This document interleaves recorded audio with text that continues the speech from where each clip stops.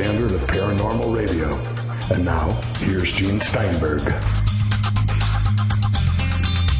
Our co-host this week is Paul Kimball. Just a reminder for you listeners of the Powercast, here's the news you've been waiting for. Starting July 11th, 2010, this year, from 6 to 9 p.m. Central Time, the Powercast will be available in the U.S. at a radio station near you on the GCN network.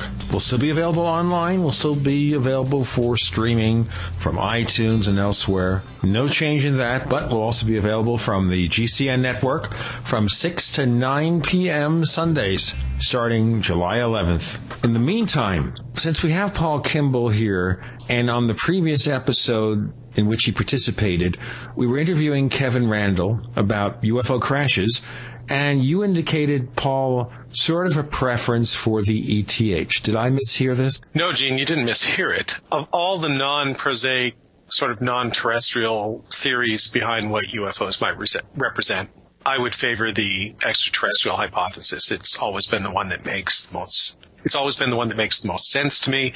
It's the one that you can look at our own progression, assuming that, as Michio Kaku would have it, we're at a type 0 civilization, meaning we can't even really get off our own planet.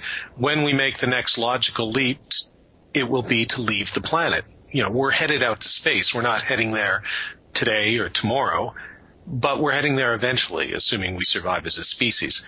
When you combine that with what seems to be a general scientific consensus that there is probably life not only in the universe, but in our galaxy and now in our solar system. I was just reading a news article that I posted on my Facebook page about scientists at NASA thinking they've discovered at least the basics of life on one of Saturn's moons. I think it was Titan. And we also, have had people talking about the possibility that we may have discovered life, or at least the foundational building blocks of life, or the areas that life could exist on Mars. So once you've discovered life within your own solar system, or at least the possibility that there could be life on other planets, and we're not talking about Martians or anything like that, but life at its basic level, then you've opened the door for not just the possibility, but the probability, given the number of solar systems and stars, even in our own galaxy, even in our own galactic neighborhood, that some of them have life. And as we discover more and more exoplanets, I think we'll discover more and more planets that are Earth-like, or at least similar to ours in being able to support the kind of life that is supported here. And once you've crossed that sort of Rubicon, it doesn't quite become a fait accompli. I would say that you still have to either go out there and find that life, or stay here and communicate with it somehow if it's intelligent life. But I think you can make a pretty reasonable assumption, certainly on the balance of probabilities, and I would say even beyond any reasonable doubt, that there is life out there. Once you've gone that far, and I think most scientists would tell you that they're willing to go that far now, then it stands to reason, given the age of the galaxy, forget the universe, given the age of our own galaxy, that some of that life would probably be more advanced than ours, if it's intelligent. And let's assume that it's more advanced by a factor of 1 or 2, a few hundred years, maybe in a couple of thousand years, which to us seems like a very long time, but in the galactic time frame is a drop in the bucket. Then it would stand to reason, I think, that those civilizations may well have should have developed methods of star travel, interstellar travel. Now, whether they're coming here is a different question. Whether they would be coming here as biological entities, or whether they would be doing, frankly, what we're doing to Mars now. Whether they're coming here or as biological entities, or whether they're doing what we're doing to Mars now, which is sending probes, what we've done, by even sending the Voyager probe out there, sending robots or potentially artificial life forms. Perhaps they're not even biological life forms anymore. Perhaps we're dealing with a species that eventually, in the Terminator syndrome, was superseded by cybernetic or artificial life forms. Who knows? But so maybe we do like they used to do in one science fiction series I read, where the intelligences, when you wanted to travel through space, you simply uploaded your consciousness to another body. And that body would either make the trip or would be located on the other planet. Sure, possibly. It's kind of a Stargate thing, I suppose. Yeah, Stargate Universe has that feature, if you know what's going on with the new series. They are able to transfer the consciousness of people in the show from Earth to this far-off star system in another galaxy, even though they could never meet in person. Gets to be kind of complicated. It's one way of adding more guest stars to the show, I guess. Probably. At the end of the day, I'm a big believer that the extraterrestrial hypothesis is a valid working hypothesis to explain the UFO phenomenon. Where I would disagree with Kevin Randle or Stan Friedman is that I don't think it's been proved, certainly beyond a reasonable doubt. I don't even think it's been proved on the balance of probabilities. I think Carl Sagan was right. Extraordinary claims and aliens visiting our planet is about the most extraordinary claim I can think of, short of Jesus returning to the Earth. If Jesus returned to the Earth, call me a doubting Thomas, and if aliens are coming to our planet, call me a doubting Paul. I think you need extraordinary evidence before you can make that extraordinary claim and present it as the extraterrestrial fact, not the extraterrestrial hypothesis. Okay, but let's jump in with a quick consideration of other alternatives. We understand was a thought experiment, the late Mactonies and crypto-terrestrials. Is there any possibility there is a civilization here on Earth that is responsible for this? No. Not in my mind. I gave Mac's book a good review because I think it's well written. I think it raises a lot of interesting questions. I think the most important thing about Mac's book is that he says it's the extraterrestrial hypothesis. It's time that it is not the only thing that we talk about. That's the part of the book that I liked. And I admire him for his thought experiment. But Mac knew, and I certainly told him, I never caught into the crypto-terrestrial hypothesis as something that made particular sense to me. I'm not even sure that Mac actually believed in it. In fact, I'm sure he didn't believe in it in the sense that he was not presenting it as a proven fact. I'm not even sure that at the end of the day he really thought it was the most logical hypothesis. Mac began by sort of merging his interest in transhumanism and where we might be going as a species, changing, evolving, with his interest in UFOs. And his initial theory about what UFOs might represent was very much along the lines of an artificial intelligence that was visiting us.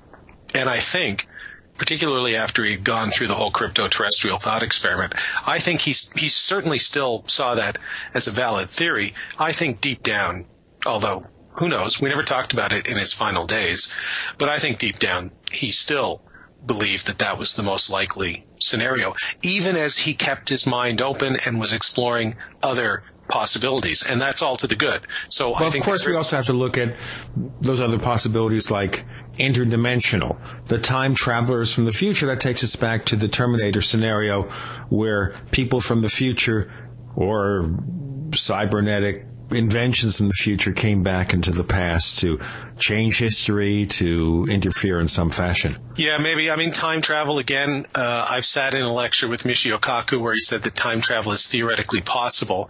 But as I recall, he says time travel is theoretically possible going into the future, but not going into the past. You can't alter the past. Who knows? I mean, time travel, you're at that point, you're in some pretty esoteric theories, and we really are just talking about theories. I think space travel is the one that we can get our mind around because we can actually do it ourselves. Now, we can't travel to the nearest star system. And anyone who says, well, if you can just travel to Mars and the moon, it's not that much harder to travel to the nearest star system.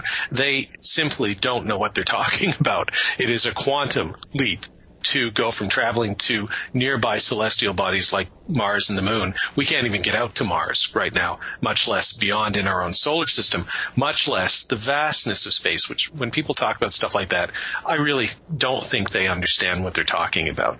So we can't do it, but it doesn't mean other people can't do it. All of these other things, you will hear people talk about high strangeness and everything. I think if you're dealing with extraterrestrials from other planets, that can account for any one of the high strangeness aspects of UFO sightings, because you would be dealing with an intelligence, a species, a race of beings that would be, I think, radically different from our own. And so all bets are off at that point. So the fact that you would be having high strangeness cases, to me, has never indicated that it couldn't be the extraterrestrial hypothesis. Indeed, I would think that if you're dealing with extraterrestrials, they're going to be pretty strange. So the high strangeness aspects would make sense to me, especially maybe they would be experimenting with us or something like that. Who knows? I mean, if you're a rat in a maze and you're dealing with experiments being run on you by human scientists, if you could actually think it through, you go, well, this is all pretty strange. The cheese was over there yesterday. Now it's over here. And I don't even know what that pink mouse is that they've got over here and what they just injected in me, but it's all very strange, highly strange. Well, that doesn't mean that the doctor or the scientist is from another dimension. So, and Stan, we can talk to Stan about this, but Stan doesn't rule out things like the extra-dimensional hypothesis. Okay, well, now you've just pre-mentioned or basically prejudged our guests that haven't been announced yet. So, since you opened that door, we have two guests, one of whom is very close to you, and one of whom is far away or whatever. Tell us about the guests and why they're here today. Well, Stan Friedman, I would hope, needs no introduction. He's been, for good or ill, mostly good, sometimes ill, probably the foremost UFO researcher of the last 30 years, and perhaps even 40 years. Certainly, after Hynek died, I think Friedman has been the face of public UFO research. And Kathleen Marden is an author. She's done a lot of work with MUFON over the years. I believe, although, Gene, you can double-check her biography, I believe she was the director of scientific research. If such a thing exists with MUFON, I think she was it. And she and Stan have now co-authored two books. She's the niece, too, of Betty and Barney Hill. The first book was Captured, which was the Betty and Barney Hill story. And now their new book, which is what they're here to talk about today, Science Was Wrong, Startling Truths About Cures, Theories, and Inventions They, in quotation marks, Declared Impossible. So we're going to hear more of the impossible coming up next on the Paracast. I have a feeling we're not in Kansas anymore. Hi, this is Tamar from Namecheap. We're a domain name and web hosting company, and we really care about our customers. With domain name purchases, Namecheap offers free SSL and free WhoisGuard for a year to protect your identity from spammers. We won't bother you with unwanted messaging in your inbox or upon checkout, but most importantly, we care about you, our customers. Your satisfaction and happiness is our primary focus because your support means so much to us. If you'd like to learn more, please visit us at radio.namecheap.com for web hosting and domain name specials. You can also follow us on Twitter at twitter.com/Namecheap, where we host many great contests, or become a fan of ours on Facebook at facebook.com/Namecheap. See you online. We want to hear from you. If you have a comment or question about the Paracast, send it to news@theparacast.com. That's news@theparacast.com. And don't forget to visit our forums where you can talk to fellow listeners. Just go to theparacast.com and click on the forum links. That's the forum links at theparacast.com.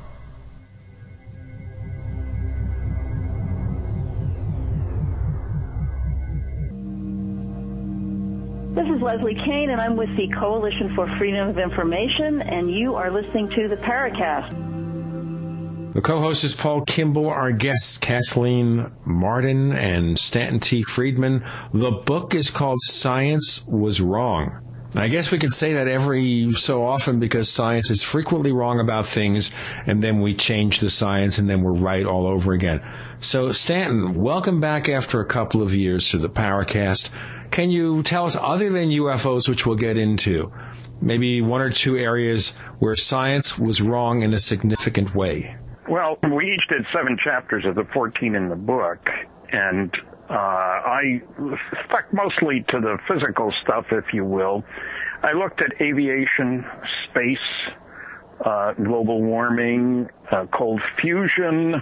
You hear some controversial areas there, maybe? Well, you know what? Let's jump into some of this controversy. And, of course, it's a paranormal show, but sometimes some of these things are paranormal. A lot of stuff going on about global warming. Who got it wrong and what's right about global warming? Well, I think that, first of all, climate changes all the time. I mean, that's almost by definition, here today, gone tomorrow kind of thing, maybe 3 days later. So the question isn't whether the climate changes from day to day, year to year, decade to decade. The question is it caused by man, that fancy phrase, anthropogenic global warming, AGW? And that's where the problem comes, because it turns out, and there's a lot of recent work to support this, that the real driver behind so-called global warming is Mother Nature. El Nino, of course, but also the sun. And we used to think that the sun was constant in its output of energy. So obviously, if it is, the amount we get here on Earth and all the other planets is constant, doesn't change with time. Now we know that that is a false picture, that there's a lot going on. There's some very recent satellites that have gone up that turn out the sun is a variable star, really. And so there are cycles, partly due to the positions of the planets that change their conditions on the surface of the sun, local gravitational field, 11-year cycle, a 200-year cycle. And we've come out of one, we're going into another. There's been a little ice age. There have been times when there's been far more CO2 in the atmosphere that wasn't due to man, where the climate was okay. And it's easy to point to a villain, evil CO2. Wow, we got to limit it to 350 parts per million, and if we don't, all hell's going to break loose here. Literally, it's going to be so hot in the water, it's going to overflow. You know, the whole litany of things. Well, it turns out that's been greatly exaggerated. We tend to forget that CO2 isn't even the most abundant gas, greenhouse gas. Water vapor is a lot harder to predict. Secondly, people have forgotten their botany, I guess, because CO2 is vital for the growth of plants. And third, it's the implications of all of this that we really need to look into. If you believe the AGW guys, the rest of the world should spend, a few $100 billion to let the poor third world countries make up for the fact that we in the advanced world have fouled up the planet, and, you know, where the money's going to come from, nobody knows. Except it isn't going to come from the third world countries. That much we do know. So I've gone into that in some detail. There are villains here, and, I like the term Watergate, cosmic Watergate, but here we're talking about a climate gate. The doings at East Anglia University and so forth, there is a great deal of indication that politics have dominated over science. Research grants. Paul, you know about that. There are people who will do a lot to get a research grant. Is the indication, though, Stan, really that politics on this issue have dominated over science, or that politics, in some instances, and the East Anglia one is obviously the most egregious one that most people, I think, are aware of, may have had a role to play, but may not have been determinative? And I would just point you to, there was a debate on the Paracast forums about this, and I put up a quote, a very recent quote from the National Research Council, which, as you would know, is the operating arm of the National Academy of Sciences and the National Academy of Engineering. So if anybody's going to represent still a broad consensus, it's probably those guys. And they say their conclusion was a strong, credible body of scientific evidence shows that climate change is occurring. So you're so far in agreement with that. Here's where they differ from you, or at least from what you're pointing out in the book, is caused largely by human activities and poses significant risks for a broad range of human and natural systems. So you've looked into this issue. Do you disagree now with the National Research Council? I do. As a matter of fact, in England, within the last few weeks, a couple of their big committees have decided maybe we better look at this whole business. Maybe we were a little precipitous in endorsing this whole AGW stuff. And so it's a contentious issue. We got all the world politics involved. I mean, how many countries are on the IPCC? 2,000 people there representing the whole world. Great jobs, great research grants. I think that we will find, there's a couple of new satellites, and I'm waiting, it's going to take a while to get all the data from these guys. There's a big Russian study about periodicity. The climate varies, yes, but let's not blame it on evil CO2, and I think these guys are off base, yes. Wouldn't be the first time I've said somebody's off base.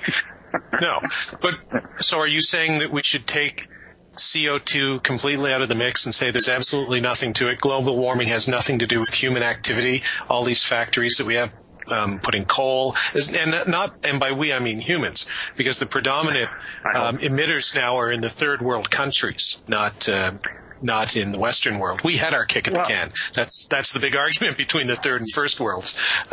They said what was good for the there's another argument too, and that is how we should be producing energy. And should we switch over to solar and wind and subsidize them at great extent, even though they're more expensive? And that's part of this picture. What should be done? And in Europe, some of the countries, Germany, have stopped subsidizing building facilities that are guaranteed to produce power at a greater cost than the ones that they have. And that makes their manufacturers less competitive. There are all kinds of implications of that kind of stuff. And so I'm saying not that the CO2 doesn't matter. Every tree around would like to get more, but that it's only a part of the picture, and that climate and global warming are complicated issues that have been vastly oversimplified by making CO2 into the evil character in this drama. Well, and that sort of leads to a broader question. I wouldn't disagree with you. I do disagree with you on climate change. I wouldn't disagree with you on that point that the discussion has been oversimplified in the media and by politicians. But isn't that always going to be the case when you're dealing with science? Because the vast majority of people don't understand science. I grant you that. So what you're going to get is at best the Coles Notes version. I mean, I attended a lecture this time last year in London with Michio Kaku, who stood up and did what Sagan did, which was try and, I don't think dumb down science, but make it accessible to your average layperson. But at the end of the day, he's dumbing it down. He's talking about things, trying to make it understandable for all the rest of us. I've seen you do it when talking about wormholes, and you use the little paper thing and you bring the two edges together and explain how you could travel through space. But for the rest of us to have a reasonable conversation about something that we really don't understand, and that at best we're going to be getting sound bites for, can you really blame people for sort of taking perhaps a less nuanced view of it than you might otherwise expect a scientist to take? No, I can't. We live in that kind of a world, I guess I would say. But the problem here is that there are implications of some of these things. Kathy did a great job, for example, about those guys who were trying to exclude all but the most desirable people from the country. That had serious implications. Hitler took care of that. And the voices of reason weren't speaking out a lot. Didn't you find that to be the case, Kathy? Yes, that's absolutely true. Some people within the academic realm were speaking out, but it wasn't widespread. And the implications of what they were trying to do were pretty severe, as is discussed in the book. What I'm saying is there are issues that have relevance to the lives of many people that need to be gone over very carefully before one jumps on the bandwagon, so to speak. Maybe it's the 24-hour news cycle. I don't know what drives all this stuff. Maybe it's people need to learn more about science. Maybe we're not interested in that kind of controversy. People are afraid to speak out. There are an awful lot of professors who might want to speak out on subjects, but gee whiz, you might lose research grants. I've heard people on the UFO subject, don't tell anybody I'm interested, because it would hurt my future. And so when we don't have the access to the people who could bring a little sense to the discussion, we're in deeper trouble. And yes, dumbing down is a problem, but part of the dumbing down has been, and Michio is a good example of this, when you start talking about string theory and multidimensional spaces and stuff like that, how else can you talk? You're not going to talk about how many equations it takes to describe it. On the other hand, those are things that have gotten by for years without having validation, particularly, interesting theory kind of thing. And who can argue if you can't go through all the math? That doesn't mean the math is right. It's the difference between science fact, proven science fact, and, well, I wouldn't say science fiction, but science theory. And I think in that case, Kaku recognizes that string theory, he calls it string theory. So I think he believes that it's valid, but I think he also understands that it's not proven yet to be valid in the same way that gravity is, for instance, or something like that. And we know it's there. Yeah. One final question for you on the global warming thing, and then maybe we can switch over to eugenics, because that's something I've always found interesting, and I think is as timely today as it was 70 or 80 years ago as a subject. But one final thing on the global warming thing, and let me be cheeky here. What kind of power, Stan, would you suggest that if we were to replace CO2, or at least, have less of it, what kind of power should we be using? Where should we be looking? Well, the answer is twofold. Don't waste power the way we do all over the place all the time. Sure. And secondly, nuclear power. And that leads, of course, to electric vehicles and stuff. If you use nuclear power to produce the electricity, you gain a double advantage, I think. And the thing is, the world is gearing up. There are already over 400 nuclear power plants around the world operating safely. And there's a whole bunch in the planning stage. And Canada's trying to get into the act, and if they could get AECL straight, they might get there. But some of the attacks on nuclear power are pretty irrational, I've found. They're legitimate concerns. My goodness, I don't want to spray the world with excess radioactivity. But I think nuclear is the obvious choice. And when you look at that mess down in the Gulf, you say, we don't do that. Well, yeah, the only question I would have is I was living in the United Kingdom when the Chernobyl disaster happened, and I have a feeling that as bad as the Gulf oil spill is going to be, there's going to be fewer people die as a result of it and fewer long-term implications than there were for Chernobyl. But, both are bad. I think you could agree that both the Gulf oil spill and the nuclear meltdown are both bad things. Yes, very definitely. Which is why I think a lot of people look and they point to things like solar power and wind power, and they say, well, okay, maybe these are better alternatives.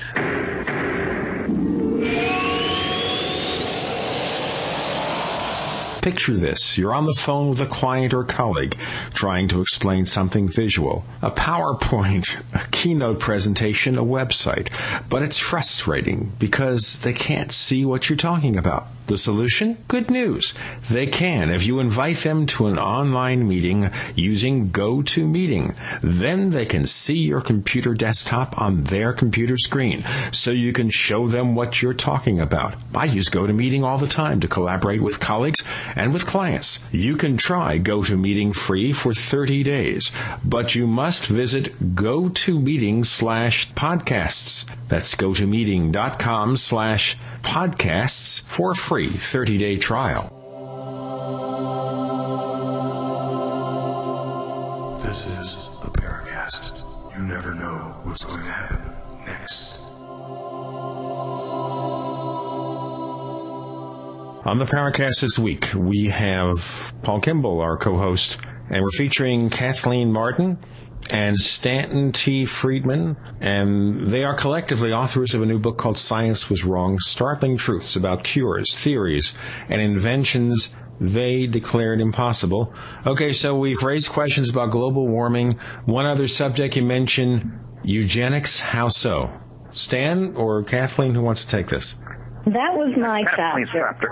Yep. The eugenics movement in America was the outgrowth of social Darwinism. Sir Francis Galton, who was a cousin of Darwin, Charles Darwin, was the person who started to promote this in a positive way, that we should do our best to produce a very good, productive human society. However, when the movement was promoted in America by Charles Davenport, it took a different turn, and it really took on sort of a negative point of view in that only certain characteristics were acceptable, and that other characteristics such as perhaps laziness, perhaps physical defects such as blindness or deafness should never be reproduced. And so the movement started out very slowly in the United States and gained momentum and a lot of political support and funding from the Carnegie Foundation, among others. it was sort of an insidious movement that sounded good in the beginning, but grew in a very nefarious kind of way, where families were asked to give all of their family backgrounds, their family trees. They were weighed, they were measured, they were checked for physical defects or illness, or even whether or not they wore glasses. If they were overweight, how physically fit they were. And charts were drawn up. And the goal was to have a chart on every family in America. There were county fairs that were held, and families were encouraged to compete in these county fairs for having the fittest family. And there were also fittest baby contests that came out of this as well. And the thing is that the characteristics of the fittest family were those who were the tallest, were those who were the most socially productive, for those who were the most financially productive. So we didn't really look at the genetic makeup, so to speak, of the family, but applied our own social values upon people in the United States, and this movement started to spread around the world. What happened eventually is that people who were mentally retarded in the United States ended up having to undergo forced sterilization. But it wasn't just the mentally retarded. There was a category called feeble-minded, and anyone could fit into that category if they were placed there by one of Harry Laughlin's social workers. And Harry Laughlin was really the brainchild behind this whole idea. When a social worker identified a person as being feeble-minded, it could be that they were actually alcoholic, or they were actually had a history of prostitution, or they were unwed mothers.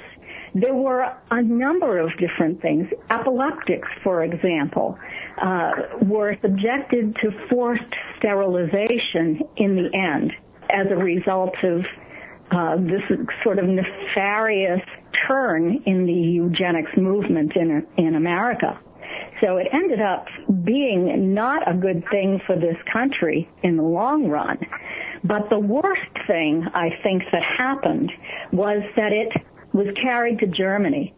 And the American eugenicists were complaining that the Germans were beating us at our own game. And the Carnegie Association funds were being used in order to fund Joseph Mengele's experiments in Germany. And, of course, Germany carried it a lot further than it was carried in the United States. But those plans were on the master plan for the eugenics movement in the United States. They simply weren't carried out, even to the point of using gas canisters in order to exterminate undesirables. So what happened was the war in Germany became very unpopular. People realized what was happening, and the eugenics movement in America lost its appeal. But not until a great deal of evil doing was done in this country. Yeah, I think a lot of people are certainly I think most people would be or should be aware of the eugenics experiments that the Nazis conducted prior to and during the Second World War. But I don't think a lot of people would be aware that those kinds of experiments, those kinds of policies, certainly not taken to the extreme that the Nazis did, but were present in just about every Western country, including Canada, where two provinces in Canada, British Columbia and Alberta, had eugenics programs. In British Columbia, it was called the Sexual Sterilization Act, which was actually on the books until 1972, 25 years or so after the end of the Second World War. One of the things you talk about, Kathleen, in terms of other groups, sort of alcoholics and those kinds of things, was also in the United States and Canada particularly targeted towards immigrants. Because when people would come into the country, of course, it was, at least some people, and I agree with this, have speculated that it was used as a way of targeting immigrants and saying, well, look, if we give you these standardized tests, you will fail because your comprehension of the language that's required to take the test. Yep. And then we will put you in this category and put you in the forced sterilization program. And when you see all of that happening, here's a question for you, Kathleen. And you fast forward 60 years later, where you have massive battles about immigration in the United States. The stuff going on now in Arizona is, they were talking about whether they were actually going to play basketball games there, whether the NBA should move their games to protest what was going on in Arizona.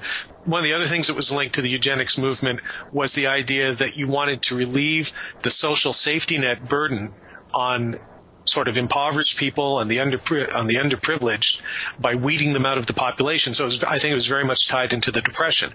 And now we're going through an era of economic difficulties. Certainly not a Great Depression, but obviously perhaps the worst recession we've seen in a couple of decades. And then you tie into the fact that our technology now is so much more advanced than what they were dealing with. The things that we're capable of doing now are things that those guys could only have dreamed of 60, 70 years ago. And now we've got people who are actually talking about creating designer babies, that you can program into children the traits that you want. And the flip side of that is you can program out the traits that you don't want. What do you think that says, Kathleen, about our modern society, where we might be going? Are there dangers inherent in a lot of this genetic research that we're doing now? And should we be pausing to have perhaps a conversation where we remind ourselves of the dangers of eugenics and the eugenics movement from 60 or 70 years ago? That's a very good point, Paul, and I'm glad that you brought that up. It is true that we have to be concerned about what is going on today with immigrants.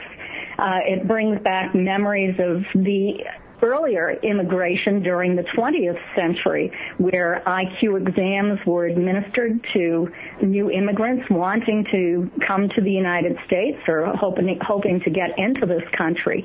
And the IQ tests were in English, although they didn't speak English. And even if they did understand what was being said in the IQ test, they were being asked questions about the leading colleges in the United States and questions about the color of certain gemstones. So you can see that it was culturally biased to begin with. And this cultural bias is something that we need to be aware of. If we forget our history, we're doomed to repeat it. And I think that that's one very important point that I was trying to make in my chapter about the eugenics movement, is that it's extremely important for us to consider our past history. Certainly, that's this new genetics movement could repeat the sort of thing that the eugenics movement did back earlier in the 20th century. And I don't know. I don't know if it's desirable. It depends upon what you're cutting out, I guess, and whether or not it would be desirable. If we could eliminate diabetes, for example, that might be a good thing, but it might be better to be able to alter the genetic code a little bit than not to use the genetic material to produce a human being. We certainly wouldn't want to produce a society where everyone was the same or everyone had certain traits. I wanted to ask a question which is kind of implicit in what you say here. If we're doing genetic experimentation, we're becoming Dr. Frankenstein. We're trying to manipulate things and maybe create artificial life even. But the point being that we could also make some really hideous mistakes along the way because we're groping in the dark about things we don't fully understand. Isn't there also the danger that we could screw things up rather badly? Yes. I agree with you that there definitely is a danger in that. And, it brings to me the example of genetic modification in plants.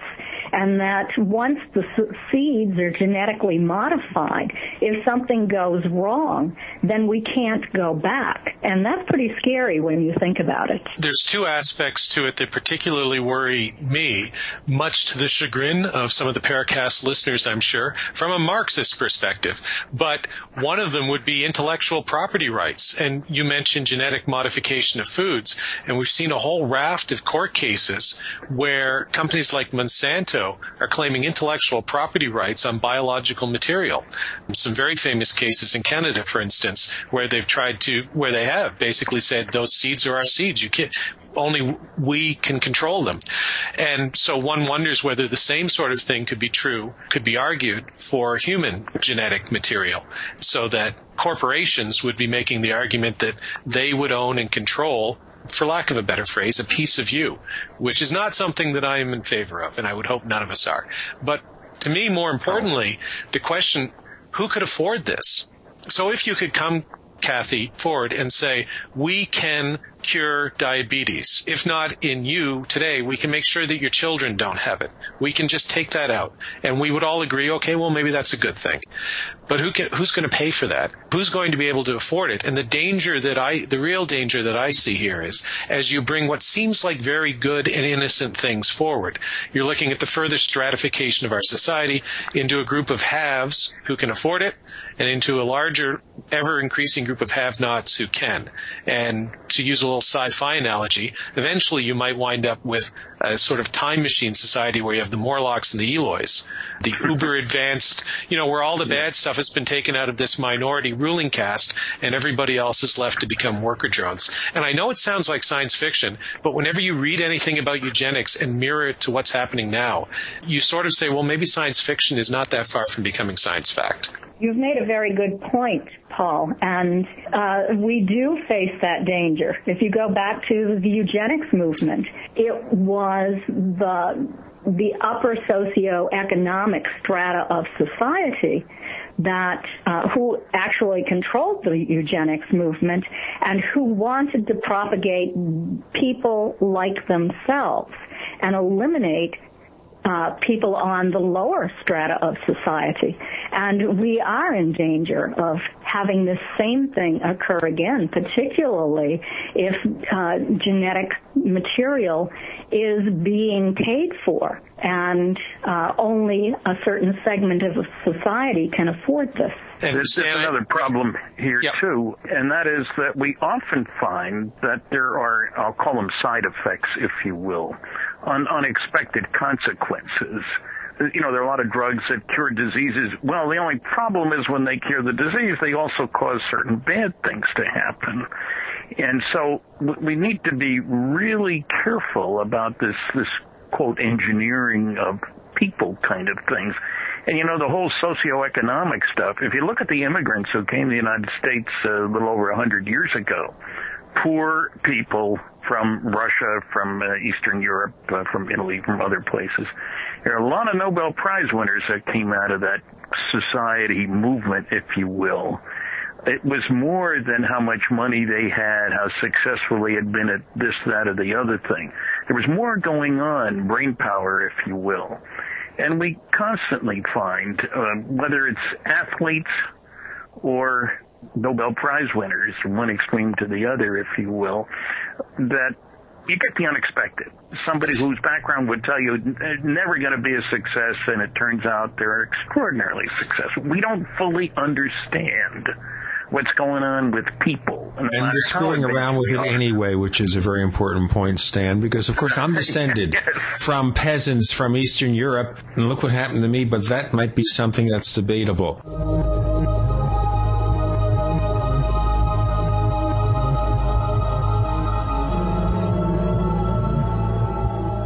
Fate magazine provides true reports of the strange and unknown. Keep up with the latest on angels and miracles, psychic phenomena, ghosts, UFOs, life after death, and much, much more.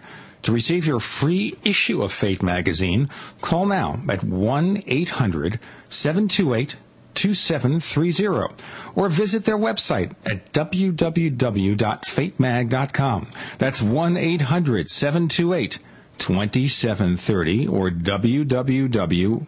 www.fatemag.com. What are you waiting for?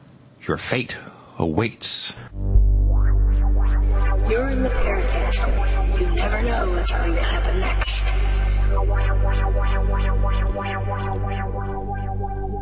We have Paul Kimball, our co-host, and Stanton Friedman and Kathleen Marden. They are authors collectively of a new book called Science Was Wrong, Startling Truths About Cures, Theories, and Inventions They, the collective they, declared impossible. Now, with so many theories and so many areas ripe for speculation, we can't cover everything. We can only scratch the surface. So maybe we'll move from the surface of eugenics and global warming to a few other areas that might be interesting. What about space travel? Stan, this has to be your expertise here. What are the myths about space travel and flight that we have to overcome? I got concerned about things like the myths that stand in the way of progress. I did a weekly science commentary for CBC Radio here for 6 years and covered all kinds of subjects. So they gave me plenty of leeway. And I found often that claims were being made that had no basis even in the study that supposedly produced those claims.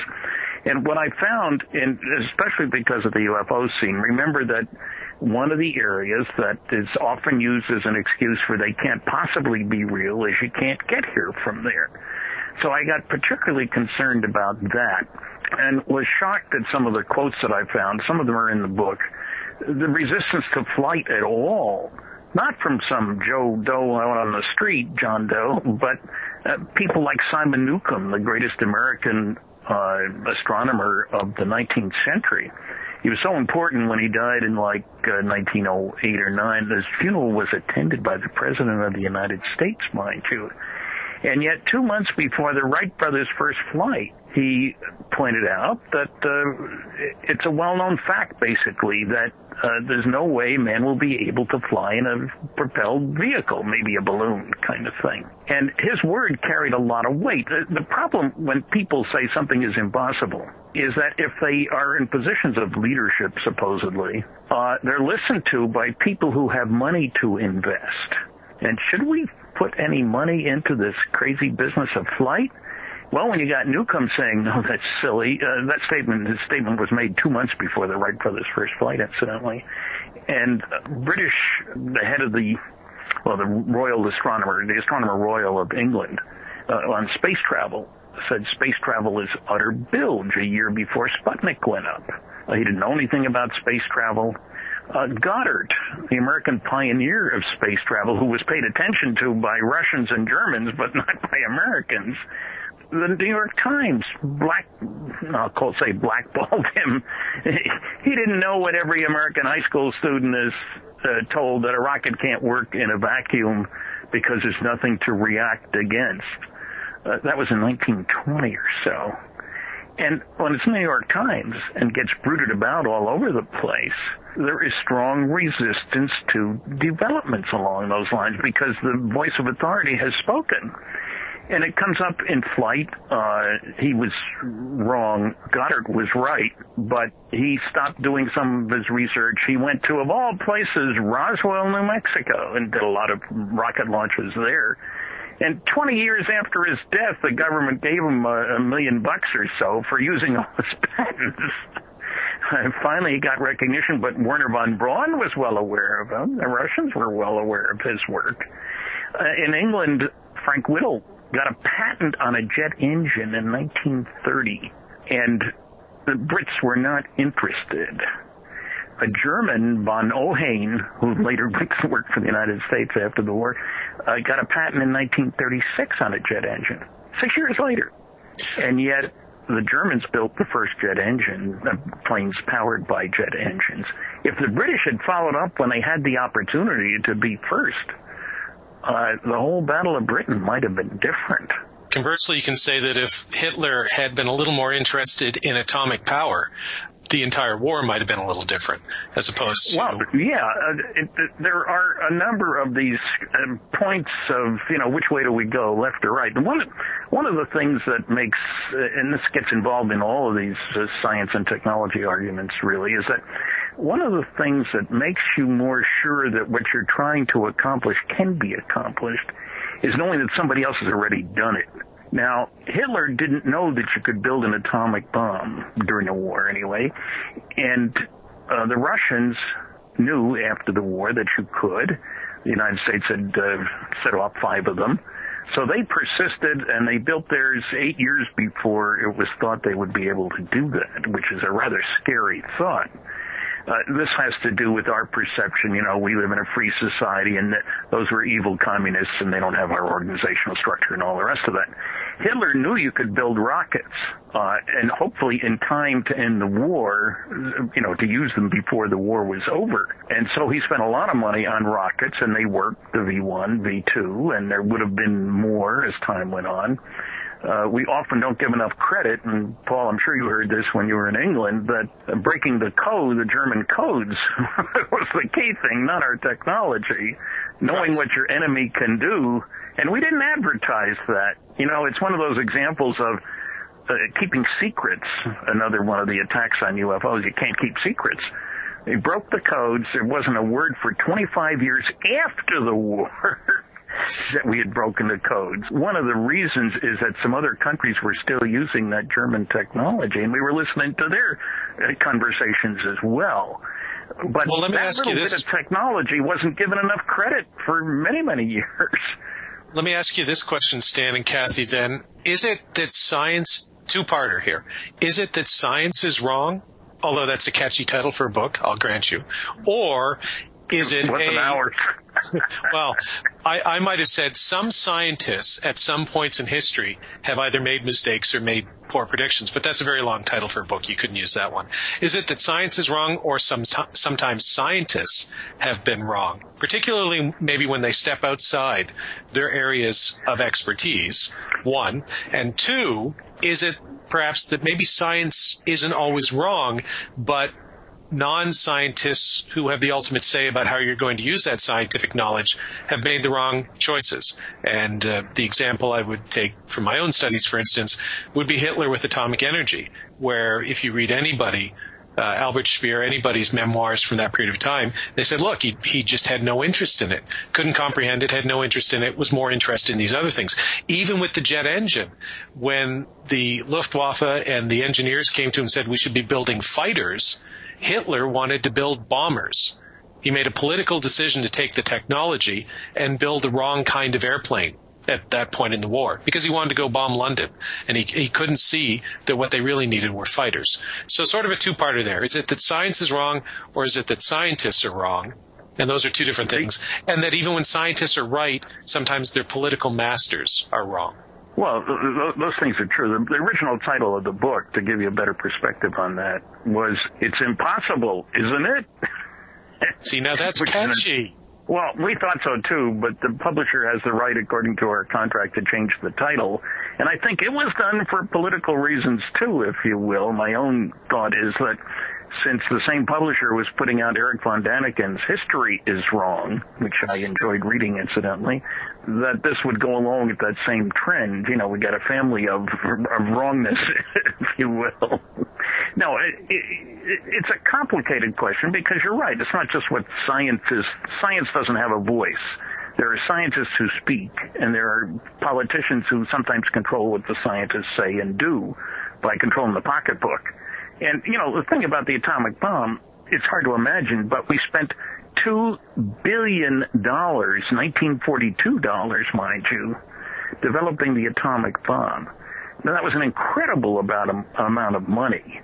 So Hitler may have had, how shall I put this, political considerations. Where the heck is he going to get all the money, the effort to put into this that would be required?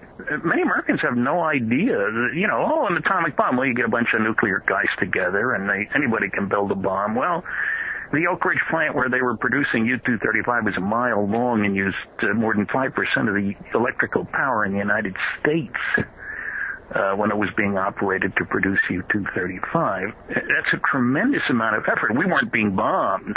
You know, so we didn't worry about somebody else getting in the way of doing these things. And let me throw in one aspect of secrecy about that.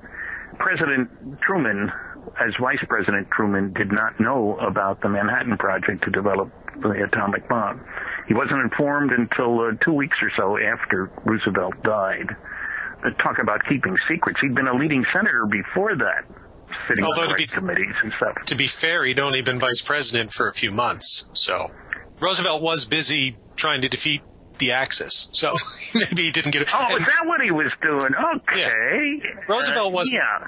It wasn't the only thing Truman wasn't told. Truman came in woefully unprepared because Roosevelt didn't share information with anybody that That's true. It was kept secret is the point. Yes. Even though he was at that high level. I've had people say, well, of course he knew. He was vice president, wasn't he? Well, he didn't.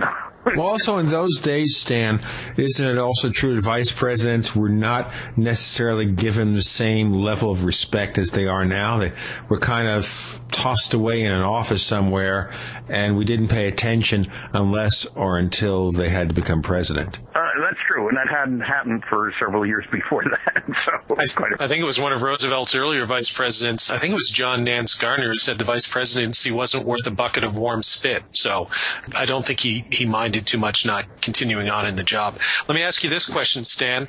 In terms of political priorities, here's one for you. Should we be on Mars by now? You worked on nuclear rockets 40 some odd years ago. Could we have been back to the moon, on Mars, moving further out? Was it a question of political will, or was it a question of we don't quite have the science to get there yet? Well, it's really the technology, and we did have the science, and yes, I think we could have. And most of the people I knew in the space program back in the 60s and even in the 70s expected us to have a base on the moon long before now. Leadership was what was missing as far as I'm concerned. Now, there are conspiracy theorists who would say that, hey, the aliens told us to stay the heck off our moon, or don't go to Mars, we won't let you, or, all kinds of stuff like that. I think we didn't have the leadership, and I worked on at least 5 large-scale technology development programs, spending tens of millions of dollars a year, which desperately needed leadership. Somebody said, this is where we're going. My typical guy is Admiral Rickover. He knew where he wanted to go with the nuclear submarine. And the battleship boys didn't want him to go there at all. A lot of other people were opposed too. But he persisted. And I've talked to people who hated his guts but loved his leadership. We haven't had that kind of leadership about space since Kennedy said, let's get a man to the moon and back by the end of the decade. Because, I suppose, when you boil it down, that was a political choice. We wanted to show that we were better than the Russians. You remember the consternation, well, I don't mean remember personally, but consternation when Sputnik went up. There was a huge hue and cry about how that means the Russian system is better and all that kind of stuff. So we got to get a man to the moon and back to fill a political need. So basically, the long and short of it is, Stan, that the reason we went to the moon in 1969 was because there was a political need to best the Russians at their own game. If that didn't happen, it might still be sitting there with a plan and not being on the moon. Yeah, I agree that it was a political choice, and what I'm saying is since that time there hasn't been the political will to be a Rickover, to be a Kennedy. The point is that in almost all of these areas you find that you develop the most important uses for new technology after you've done the preliminary work to establish that the technology is real.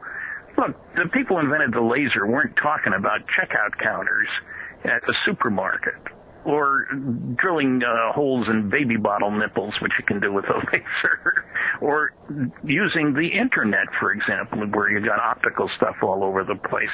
That comes later. But they haven't had the willingness to let's get on with it. Let's provide the leadership, have people like Wernher von Braun. And, I don't want to go into the political, whether he was a Nazi or not, and all the rest of that stuff. But he knew what he wanted to do in space. And when he was finally given the opportunity after the Navy's satellite program went kibosh, he did it. And he knew how to get big projects done. We haven't had anybody like that saying, let's get the base on the moon. Let's go to Mars. The nuclear rockets that I worked on in the late 60s, and that we tested successfully, mind you, on the ground, would make great upper stages to double or triple your weight that you can send to Mars. I tell you what, Stan, let's go into this more detail in part 2 of the episode. The book is called Science Was Wrong, Startling Truths About Cures, Theories, and Inventions They, the collective they, declared impossible, with Stanton T. Friedman and Kathleen Marden. Our co-host this week is Paul Kimball. We have lots more on the other side of the Powercast. We want to hear from you. If you have a comment or question about the Paracast, send it to news@theparacast.com. That's news@theparacast.com. And don't forget to visit our forums where you can talk to fellow listeners. Just go to theparacast.com and click on the forum links. That's the forum links at theparacast.com.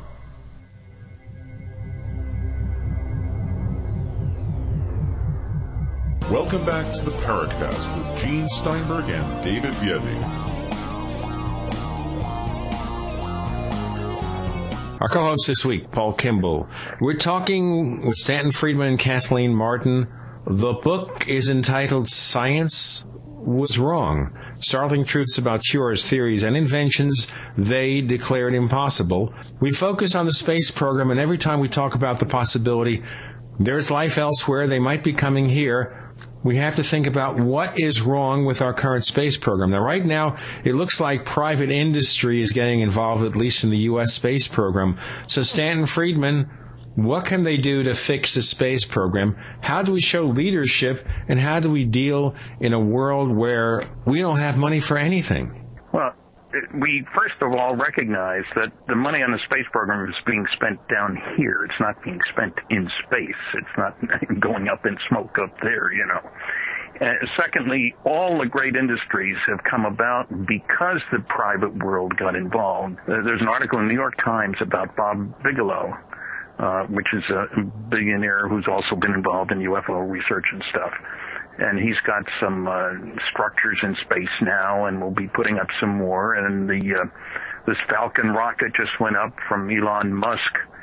If you look at the computer business and look at the airplane business, there have been many companies in both that went broke. The best guys came out on top, I guess you can say. I'll give Bill Gates that. Many people want to attack him, but what the heck? He managed to do a lot of good stuff. I think Bill Gates will do more good stuff as a philanthropist than what he did when he was still head of Microsoft. But let's just move past that. That's just a personal observation. Yeah. What I'm saying is when you have private industry get involved and there's a competition, I think that's when you get real progress in technology and in all kinds of other areas. And I wish, for example, I mentioned Admiral Rickover. We haven't seen nuclear ships being used the way they should have been used. Save a lot of oil that way, too. I mean, I shock people when I say we have aircraft carriers that can operate for 18 years without refueling, nuclear powered. Think of how much oil isn't burned, in other words, to keep those things moving. But we haven't moved that technology over to the private sector, if you will. We need in space to have some competition, to have a partnership between, say, NASA and the world outside of the government. And in the past, it's, cost-plus contracts. I worked on a lot of those, and that's kind of nice. You don't have to keep within budgets. But you need leadership and management with a common goal, and I haven't seen a lot of that, especially in the space program. I'm greatly disappointed about that. I think we should have a base on the moon. Okay, but that raises, of course, issue number 2, Stan, which is we're talking a lot about the UFO mystery. And you mentioned that in the book, Science Was Wrong. Okay, knowing that UFOs are out there, and certainly the government has to be aware of this, and possibly suspecting if there isn't any contact, which maybe we don't believe in already, suspecting they're from out there, wouldn't there be a program somewhere to say, we got to basically get into space now because someone is out there and we don't know what they're going to do if we aren't ready to compete? It's an interesting question, and I've wondered why we haven't used that as the reason for going getting heavily into UFOs because they're out there and using that as an excuse to get into space more. That's a political decision, and I don't know what's behind it. It scares me sometimes. Maybe the government knows something terrible is going to happen, and that's why they won't tell us. Maybe they're afraid that people in power will lose power if an announcement is to be made. The next president of the world is going to be Chinese. They got most of the people, But what I'm saying is I don't think we have had enough discussion. We hear this talk about disclosure and stuff, but I don't think we've had enough discussion about what should be disclosed and how should it be disclosed and where do we go from here? What is the impact? I mean, I'll admit, I was very pleased, and I think, Kathy, I told you about this, that when I first heard about the Pope saying, no big deal if they're out there. God made us, he made them. My first thought was, hey, what does he know that we don't know? Who's been telling him the truth, if anybody has? Yeah, there's a whole political morass here of why we do or don't do certain things out there. Is all our movement towards space to protect us? Those same anti-missile missiles can be aimed at to destroy the UFOs kind of thing. Okay, but Stan, there's another point, too, another issue. And we have to bring it up because this is something that you've discussed so often. Say Roswell happened. Say there was a crash of a spaceship from elsewhere. Say we recovered the wreckage. Where's the technology, folks? Who said there wasn't any? Let me put it this way. Okay, but you're not giving us the Lieutenant Colonel Philip Corso approach here. No, I'm not. Not at all. I'm not a great respecter of the Corso approach. Look, if you gave Columbus, it's a homely example, but if you gave him a nuclear submarine and say, Chris, you've done a great job out there, you found a whole new world, we got a little problem here. We got unlimited money. I need 2 more of these nuclear submarines. Could he have built one? Not a chance. There was too much that he didn't know that he would need to know to be able to do that. And I think when it comes to alien technology, I think we've learned some things. I use a homey example in a different book about the samarium cobalt permanent magnets. You get a piece from the wreckage, you send it to the right people, and they come back and tell you, hey, this is samarium and cobalt. And you send it to somebody else, and they say, hey, highest magnetic field I've ever measured for a permanent magnet. And that winds up in ghetto blasters, believe it or not. That's the permanent magnet. And the original work I found out years later was done at Wright Air Development Center, and I'll bet I know where they got the idea. So, and there's a picture of me in my book, Flying Saucers in Science, standing next to the Apollo 12 command module with my hand on it. And you know what? It's a round, blunt body. I always thought when I was young that a high-speed aircraft had to have a pointy nose, sharp wings, highly streamlined, like the X-15 or something. Maybe the idea for a round, blunt body came from knowing that saucers are round, blunt bodies and they can move awful fast. So I'm not saying we haven't learned anything. I don't think we've learned the big things, like how to easily build, say, a rocket to get us from Zeta Reticuli to the sun. And the cost would be enormous, too, incidentally, even if we did know how to do it. In terms of little bits and pieces of technology, it may very well be. And I hear talk about people using magneto-aerodynamic propulsion, as a possibility and maybe learn from saucers. I don't know. Okay, so we're talking about the low-hanging fruit here, Stan, that obviously if that technology exists, it's way beyond what we can figure out. We've had it there for more than 60 years, and we're just getting the stuff that maybe we could sort of figure out with the hope that over time we'll figure out the rest. Of course, that argues against us being in direct communication with ET. We're not talking to them. We don't know that we're not. Art Campbell out on the West Coast is doing a lot of work that indicates that indeed Eisenhower met with some ETs in Alamogordo, well, just outside Alamogordo, Holloman Air Force Base. We don't know. But was he speaking for the planet? I don't know. And it gets to the whole question of why would aliens come here? And, this silly business with Stephen Hawking, we shouldn't attract their attention because they might cause to happen to us what Columbus caused to happen to the natives. And I think that's silly because we already do have weapons of mass destruction, we Earthlings. We do have reconnaissance systems, spy satellites, all kinds of stuff. We're poised to go out to the stars, say within 100 years. And that's not very long on a cosmic timescale. If you were an alien, wouldn't you be concerned about Earthlings?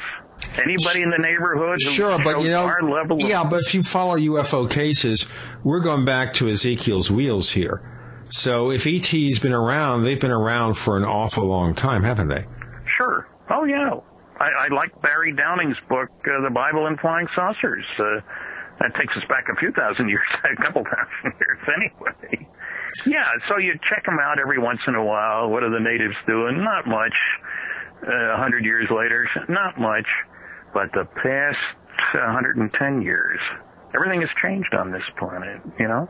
Not only flight and space and electronics and all that sort of stuff. I mean, we're primitive. We didn't discover the neutron until 1932, for goodness sakes. But We've made a neutron a long time. But why is Hawking wrong, Stan? Because when I heard what Hawking said, it resonated with me, at least to some extent. The idea that you're sending these signals out there pell-mell, or you're sending these Voyager probes or whatever out there, without really thinking about, let's assume there's extraterrestrial life out there, maybe even here, without really thinking about what you might encounter. And it's working on the assumption, and I think it was very much sort of a 60s kind of assumption. If you look at most of the scientists who've been working on these programs for the last 20 or 30 years, they grew up in the 60s, peace and love and understanding. And apparently they weren't paying attention to the Vietnam War and the Cold War and nuclear proliferation. They missed that part. So what if we wind up with aliens out there that, you know, like Independence Day, that idea, I think Hawking actually talked about it, that aliens, if they were traveling from systems, they would be generational ships, self-sustaining, and they would simply move from system to system and strip those systems, as they did in Independence Day, of their resources and then move on. Yeah, so should we, there's a big why problem. is this quite wrong, though? I can understand. It's quite wrong because he totally ignores all the evidence that they've been coming here for a long time. We know something about alien behavior coming here. We haven't found a lot of places where they've wiped out the civilizations there. Maybe they did 10,000 years ago. I'm not saying that's not the case. I'm just saying. Let's assume alien abductions are real, and we can get into that because both you and Kathleen literally wrote the book, sort of, on the Hill abduction experience. Yes. But would you not say that if alien abductions are real, that is not an intrusive phenomenon, that some of the things that are described, for instance, by Travis Walton, let's assume that Travis Walton's account for the Minute is real and truthful. Yeah. The things that he's described are not the kinds of things that you would expect from the Space Brothers of the 1950s, that these are things that if a human was to do it to you, you would wind up in front of a judge in a criminal trial for a whole bunch of crimes, and rightly so. So is it all, even assuming they're here, are there not indicators that they might be less friendly than someone like Stephen Greer would have us believe?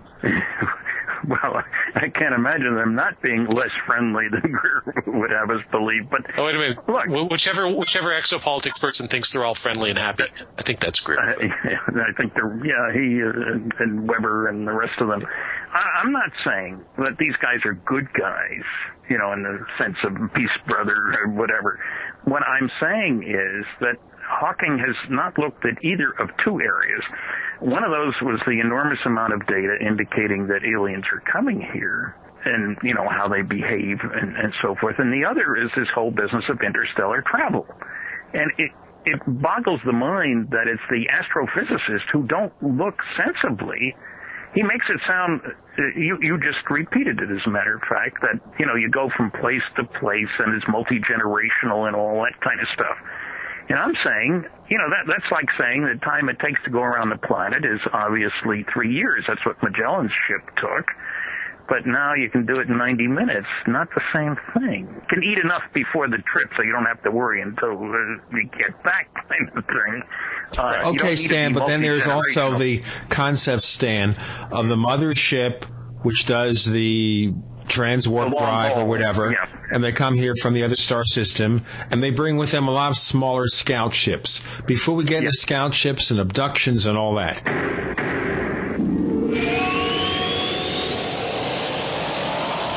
Hi, Hi, this is Tamar from Namecheap. We're a domain name and web hosting company, and we really care about our customers. With domain name purchases, Namecheap offers free SSL and free WhoisGuard for a year to protect your identity from spammers. We won't bother you with unwanted messaging in your inbox or upon checkout, but most importantly, we care about you, our customers. Your satisfaction and happiness is our primary focus because your support means so much to us. If you'd like to learn more, please visit us at radio.namecheap.com for web hosting and domain name specials. You can also follow us on Twitter at twitter.com/Namecheap, where we host many great contests, or become a fan of ours on Facebook at facebook.com/Namecheap. See you online.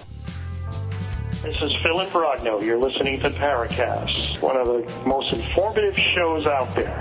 So listen closely. Stanton Friedman with Kathleen Marden. They're author of a new book called Science Was Wrong, and the subtitle of the book is Startling Truths About Cures, Theories, and Inventions They Declared Impossible. And we're looking at, of course, UFOs, and some of the questions that I raise about UFOs, a lot of people do, not saying they're not real, but there are such peculiar things they're doing. Okay, alien logic. But why do they always need to land, and the UFO nauts repeatedly, over and over again, all around the world, take the same soil samples? Why do you need to do that? You can do that with robotic craft. Are you asking me that question? Sure. Well, it's pretty obvious that unless you look around the world, you're not going to find some of the things. You don't find gold everywhere. They're looking maybe for biological material, and maybe they're grad students. I cut up a frog when I was in school a long time ago, and millions of students, I don't know whether they still do that or not. Maybe it's against the rules now, but why did all those stupid American kids cut up frogs? Didn't they learn the first time? It was part of a teaching experience, checking it out. You guys know what you're doing? Can you find out what's here? But the other thing is that our planet is as varied as can be, and what minerals are hither, thither, and yon, what biological stuff. When I was at Rutgers University a long time ago, we got samples from all over the world of dirt, frankly, and they cooked this stuff properly to see if they could find some biological, I'll call them chemicals, it's not quite right, but fungi and all kinds of stuff that might be useful in the treatment of disease. And every once in a while they found one. On Salverson and cures for certain other diseases. They tried thousands of them, and a handful worked out pretty well, as a matter of fact. Okay, we understand maybe you want to be more thorough about exploring our planet, but do you need to have the Greys doing it? Why can't you just do it with some kind of machine like we do with Mars? Because I think, you'll pardon my saying so, people-controlled devices are more reliable. And can take other actions as required. I prefer, not the drones, but the piloted craft, if you will. But I don't speak for the aliens, I don't know why they do what they do. I don't have a pipeline to them. What we have to do is find out what they are doing, not if we can understand why. That comes later. Okay, let's go back to something you said earlier before Paul picks up on a question. Go back to something you said earlier, the story that Eisenhower had actually communicated with E.T. Now, do you really believe that? Well, it depends which story you're talking about. Well, any story. Did Eisenhower ever talk to E.T. under any circumstances? Yes. Art Campbell has done it. He was a teacher. He's retired. Now he's doing something useful. No, I shouldn't say that. Pardon me, Kathy. Has found witnesses who were present at the time when the UFO was down the other end of the runway, and Ike's plane was there when he was supposedly playing golf in Georgia. And he's got a book that'll be coming out hopefully sometime soon, and that indicates that there was contact. Who knows what happened? I don't know what happened, but it sounds like the meeting took place. And so it wouldn't be surprising if such a meeting had taken place, and partly because remember that we put out orders before Eisenhower came into office. He came in office in January of 53. In 52, orders were issued to shoot down UFOs if they don't land when instructed to do so, which is pretty strong stuff. And the head of the American Rocket Society wrote a letter to Truman saying he didn't think that was a good idea. And I have heard 7 different cases of pilots going up after American pilots going up after UFOs and not coming back. And so what I'm suggesting is there might have been some kind of a discussion here about get off our backs, fellas. You know, trying to shoot at each other doesn't seem like a sensible thing to do. We won't do certain things if you don't do certain things. Leave us alone. So Ike would fit into that time frame. Remember, 52 was a very big year for ufology, if you will. And so who knows what the reasons were or what happened, but certainly shooting down airplanes is not something we'd like to have go on forever, is it? I don't think so. As much as I find the subject of UFOs fascinating, and I'm sure the Paracast listeners would love to continue to listen to UFOs, I'm bored. I'm sorry, I'm bored with UFOs. Kathy, are you still there? Yes, I am. She's not bored. Thank God. The Hemophilia Holocaust. Because the book is titled Science Was Wrong. And you know what? As important as UFOs might be in our long-term development as humans, if they really are extraterrestrials or whatever they are, maybe we can learn something about ourselves. But we're not doing it today. So at best, what we can do with the UFOs is in my mind, is to continue to investigate, to try and figure out what they are. Stan, you already think you know what they are. You're convinced, rather, that you know what they are. So for you, it's more... Some, of course, yes. So for you, it's more of not an investigative thing anymore, but more of a proponent thing, trying to... convince or show other people your point of view, which is certainly fair. But there's an awful lot of stuff in Science Was Wrong that I think is actually very important. I think, Stan, it's the best book and the most important book that you've either written or co-written in your career. And well, thank you very much. Give Kathy credit for that. Well, I am, because I've read your other books that she wasn't involved in. And no, I'm just kidding. But Kathy, do I understand right that you wrote Chapter 8, the Hemophilia Holocaust? Yes, I did. Could you talk, because this touched the Paracast listenership probably doesn't know, but hemophilia and AIDS touched both my family and Stan's family, which is sort of the same family, very much. One of my cousins, Randy Connors, was a leading AIDS activist and hemophiliac here in Canada who died of AIDS and the tainted blood transfusion. So perhaps you could talk a bit about the Hemophilia Holocaust, which I found one of the most interesting and important chapters about how science can really go wrong and how there can be some very tragic human consequences when it does. Yes, this was extremely important, and I think that a lot of people aren't fully aware of the fact that something like 78% of the hemophiliacs in the world ended up with HIV. And a very large percentage died as a result of coming down with full-blown AIDS. And science was aware of what was going on long before anything was done to correct the problem. There were incorrect assumptions made by the medical establishment that it wasn't a virus and that it wouldn't pass through the filters that were used to filter out contaminants in large batches of factor 8, which is a clotting factor that hemophiliacs use. And this clotting factor was made from thousands and thousands of blood samples, and some of those blood samples were contaminated with HIV. The filters would filter out bacteria, but it didn't filter out hepatitis C, and the HIV virus. This huge mistake, I think, was in part based upon greed, that there was a denial that it was a virus that was even causing this, and it really did threaten the blood banks and the drug companies who were producing factor 8 concentrate. If it were taken off the market, there would be a huge loss of money. And so I think that, in a sense, it was a political decision, and egos were involved, and I think also that greed was a huge factor in this. And this is what, in the end, led to so many hemophiliacs contracting the HIV virus and dying from it.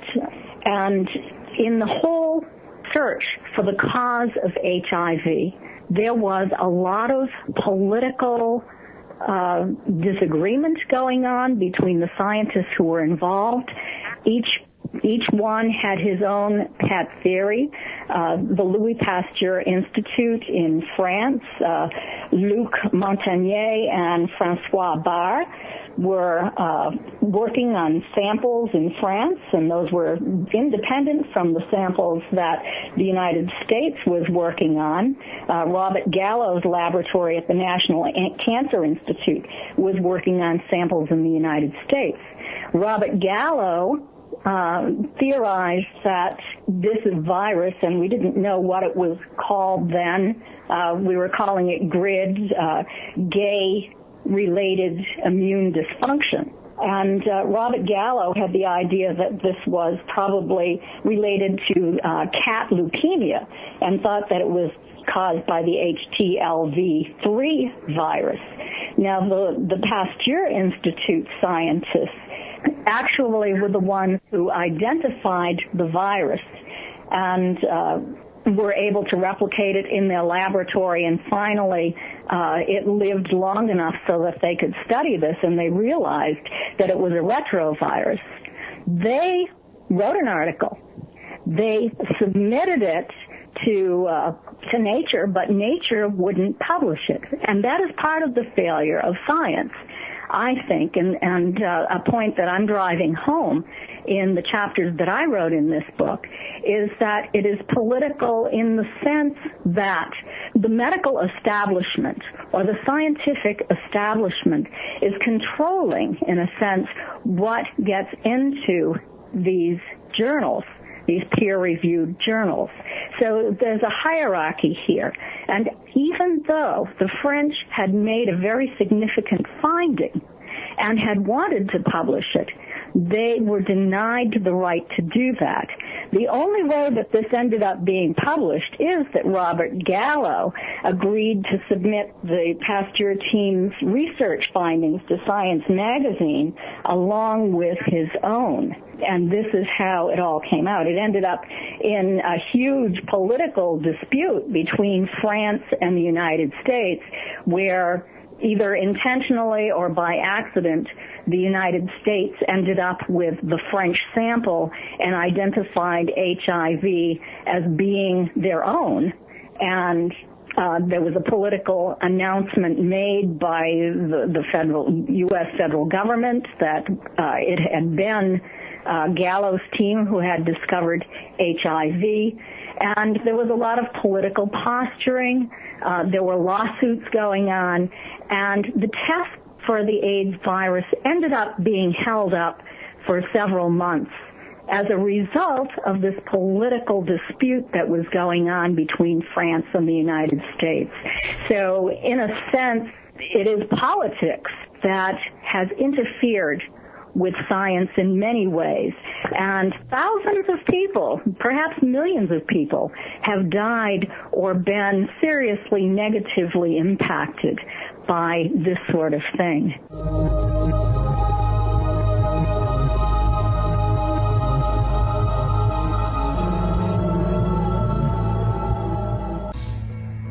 Is there a secret UFO agenda? Do strange creatures from the darkest corners of the mind roam the earth? Is there evidence for mind control, time travel, or devious government conspiracies? Find out the inside scoop on the latest conspiracies, paranormal activity, and Fortean phenomena when you subscribe to Tim Beckley's Conspiracy Journal. It's jam-packed with stories, special book and DVD promotions, and the best news, it's absolutely free, sent right to your mailbox. Plus a bonus free email newsletter sent out every Friday. Simply send an email with your name and address to MrUFO@webtv.net. That's MrUFO@webtv.net. Find out what they don't want you to know.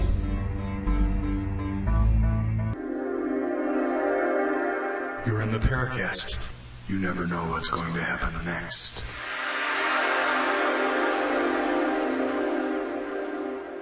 We have Kathleen Marden and Stanton Friedman, authors of Science Was Wrong, Startling Truths About Cures, Theories, and Inventions They Declared Impossible. And our co-host is Paul Kimball. Okay, the they here, it seems to be there's so much politics in science, and you have to wonder here. We have all the conventional wisdoms, Kathleen and Stanton. We have all the existing knowledge. We have all the textbooks out there. We've invested in certain areas of knowledge, and suddenly we find out it's wrong. And this is a very bad case, a horrible case, the hemophilia holocaust, you call it. How do we deal with this? How do we deal with all the politics and science that's messed up things so much? Oh, boy. What kind of a question is not to ask us? We're not politicians. No, I think... It's the tough kind of question. That's what you get on the Paracast that you don't get on certain Of course. The question becomes one of how can you use the capabilities that are out there to get independent evaluations from people who aren't directly involved, maybe, of what's going on. Now, that eventually happened with regard to Gallo. As a matter of fact, the Nobel Prize was given to the two French researchers, which was a real slap in the face to Gallo, you might say, although he earned it. There's nobody speaking, in this case, for example, for the hemophiliac. It's the powers that be above that. The Red Cross is still struggling with, they haven't settled the suit against them. And you saw such terrible things as the head of one Red Cross distributor of blood products getting back stuff that wasn't heat-treated, which is another part of the pictures. The Germans had figured that out years before, that if you heat-treated, you got rid of viruses, but that was too expensive. Anyway, he got back one batch from a hospital that was now getting heat-treated and sent it off to another hospital. Now, I don't know what you do to get involved. You know, how do you stop things like that from happening? Because it's all done in the dark. Nobody knows about it until there was a big inquiry in Canada, at least, about how these things happened. Right. You know, what bothers me so much, Stan, is not just that sometimes science fails to see things, warning signs, but, you know, nowadays, a lot of the drug companies spend millions and millions of dollars to advertise their junk on TV, and you listen to this great benefit of this antidepressant, whatever, gets rid of cholesterol, controls, you know, restless leg syndrome or anything like that. And then you hear the exceptions, the contraindications, the things that go wrong may cause death. Wait a minute, folks. I'm done with this. Well, a good example of that, you mentioned cholesterol stuff. There was a study done years ago, way back in the 80s, showing that if you took cholestyramine, everybody would benefit in reducing cholesterol, everybody above 2 years old, because there had been this huge, and it cost many millions of dollars, placebo-controlled, double-blind study. That's the top of the heap when it comes to, you know, medical evaluations of drugs and stuff. Well, I was doing my regular weekly science commentary at the time, and I read the article, and I read it carefully and listened to the noise from the news pundits, you know, at last we've had a breakthrough, et cetera, et cetera. Well, I looked at the article, and there were two things. First of all, the population that was involved in this huge study was very select. Top 10% of cholesterol levels, and men over 40. And that got lost when people were saying everybody should take this. Just because diabetics benefit from insulin doesn't mean you should give everybody insulin. Secondly, when you looked at the back of the article, it turns out there were more deaths from stomach cancer. There were less from heart disease, which was the thing they were supposedly most concerned with, and more from stomach cancer. And I don't know if I want to trade that off, you know. But somebody, I don't know who, didn't do a good job of vetting the article, of vetting the study. And I learned in industry that sometimes you put stuff up at the beginning, you know, the summary, the executive summary. Doesn't that sound impressive? And you find that what's in there isn't justified by the data in the report. We don't have a good mechanism for, you know, we need a consensus team that looks at new stuff and comes at it with knives sharpened, ready to do it carefully. And the drug companies do worry me. They worry me considerably in their attacks on the non-drug, non-patentable stuff. Well, let me give you a recent example. The ginkgo biloba has been touted as a way to stave off Alzheimer's disease. And there was a study that got a lot of publicity. Ineffective study showed, large study showed. Well, I had to read several different articles before I can figure out, well, what was the dose? Because with all drugs, dose is a concern, how much is safe for one thing. And I found out that they were talking about like 240 milligrams. It's not really milligrams, but let's call it milligrams for our purposes here. I know people who are using this stuff who take 3 times that much. Normally with the drug, you have at least 3 different levels of administration so that you can say, nothing much happens at 100, but 200's good, and 400 is even better. And also you look at side effects, as a function of dose, because if the side effects get much worse, then you better back off.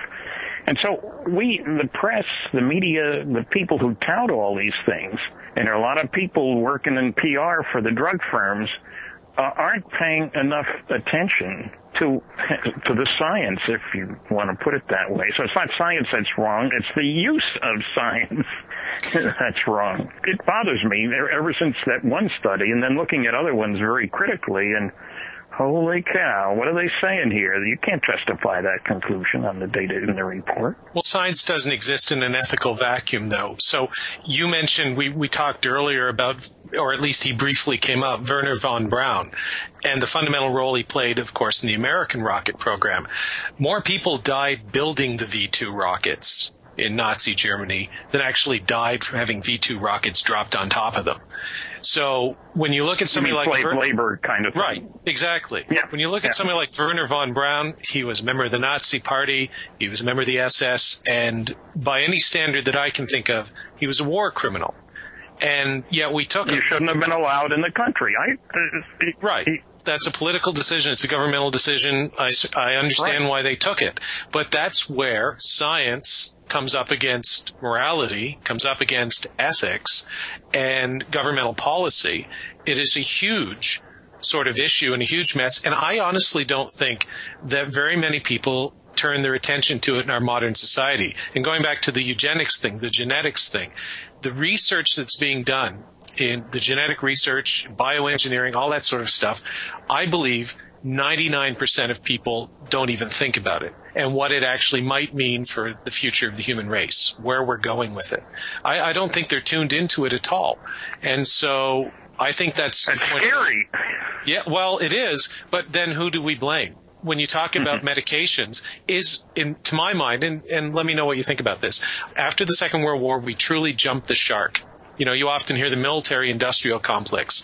You could extend it to the corporate, military, pharmaceutical, industrial, scientific complex, where all of those things were merged together, where academia was co-opted during the war and after the war. You talk about Donald Menzel with reference to MJ-12, but, all of them, almost all of them were involved some way with the government. So that now you don't know where the government ends, the military begins, corporate begins, the pharmaceuticals begin. They're all so intermixed. It's like trying to cut the Gordian knot. And I'm not exactly sure how you do it. I just think the only way you can do it is for citizens to become more aware of it, which is why I think books like yours are important, because then they can see things like the hemophilia holocaust or the eugenics movement and see how science has been twisted and manipulated and how it might be happening now without us even knowing about it. That's a brief Paul Kimball editorial. But now, Gene will like this, and the Paracast listeners, we took a little detour away from UFOs. Stan, UFOs, politicization, the Condon Report. Is the Condon Committee, the Condon Report, the ultimate example, and perhaps you can talk a bit about Condon, of how the UFO subject was politicized, how government stepped in and skewed the results, if you will? Before we hear those results,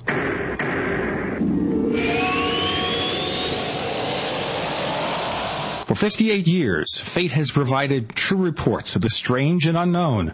Fate brings you the latest in all aspects of the paranormal, like angels and miracles, psychic phenomena, ghosts, UFOs, and much, much more.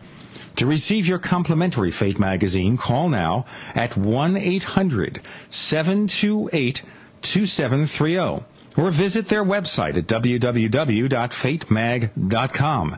That's 1-800-728-2730.